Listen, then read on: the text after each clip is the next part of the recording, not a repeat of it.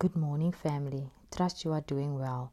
Today we will be speaking about loving our neighbor as ourselves. Let us pray.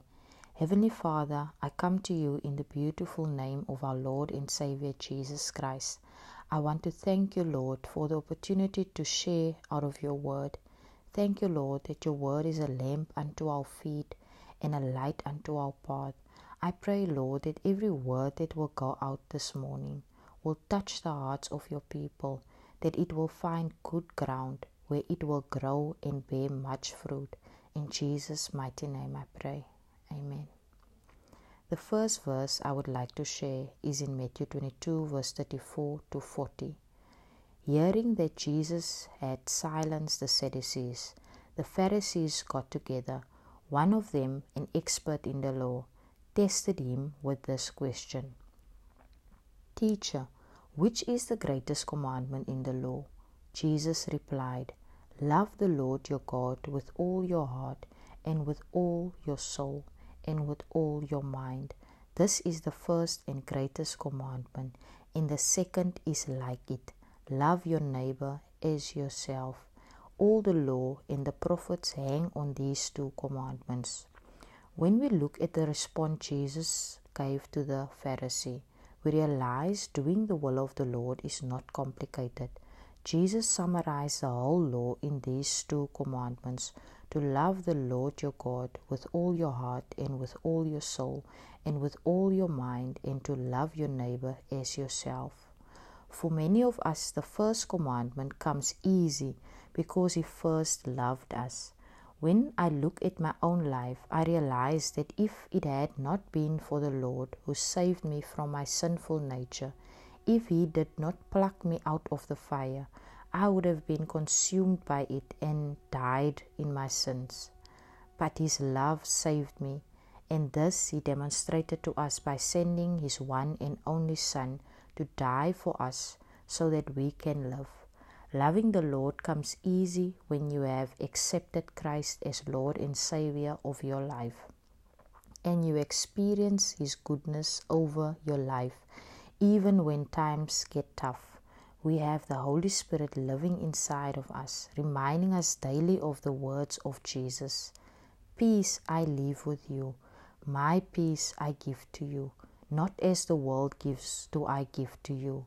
Let not your heart be troubled, neither let it be afraid.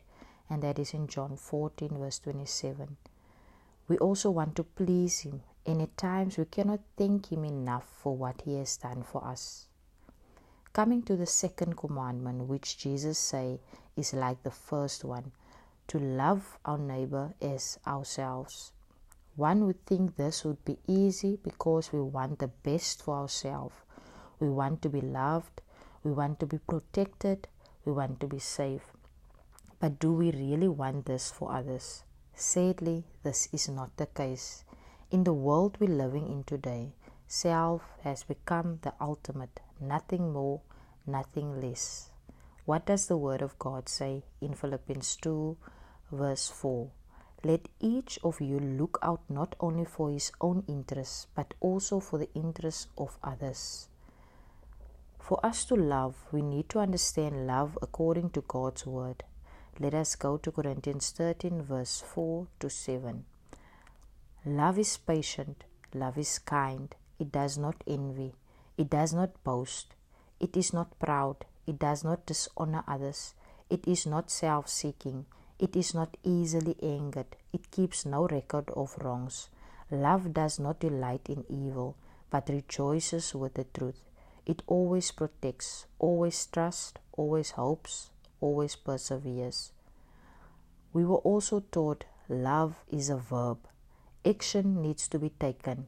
We cannot love from a distance.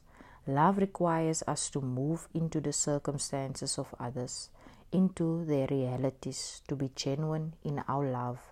God did not love from a distance. He became flesh to fully understand what it is to be human, to show us true love. And that we can see in John 1, verse 4. Also in Hebrews 13, verse 2 to 3, it says, Do not forget to entertain strangers, for by so doing some have unwittingly entertained angels. Remember the prisoners as if chained with them, those who are mistreated, since you yourself are in the body also. Also Galatians 6 verse 2 says, bear one another's burdens and so fulfill the law of Christ. I came across a list of things we can do to show our love to our neighbors. Loving your neighbor means receiving God's love.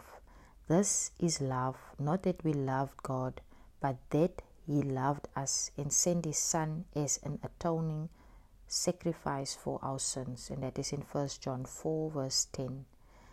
Loving your neighbor means showing grace. For by grace you have been saved, through faith, and that not of yourself.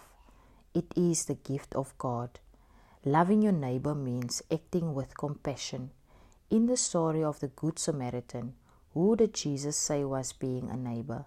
The one who had compassion. The meaning of compassion is to empathize with someone who is suffering and to feel compelled to reduce the suffering. Loving your neighbor means looking out for their well-being. 3 John 1 verse 2 says, Beloved, I pray that you may prosper in all things and be in health, just as your soul prospers. Loving your neighbor means serving them. I read somewhere, if you are waiting on God, do what waiters do, serve. Loving your neighbor means speaking kindly. Therefore, as the elect of God, holy and beloved, put on tender mercies, kindness, humility, meekness, long-suffering. And that is in Galatians 3 verse 12. Loving your neighbor means sharing in their joys and sorrows. The Bible says we are to rejoice with those who rejoice, mourn with those who mourn. The last one says loving your neighbor means forgiving, bearing with one another and forgiving one another. If anyone has a complaint against another, even as Christ forgave you, so you also must do. And that is in Colossians 3 verse 13. This concludes the devotion for today. May the Lord bless you, family, and may the Lord help us to be a neighbor willing to love and to care for others. Amen.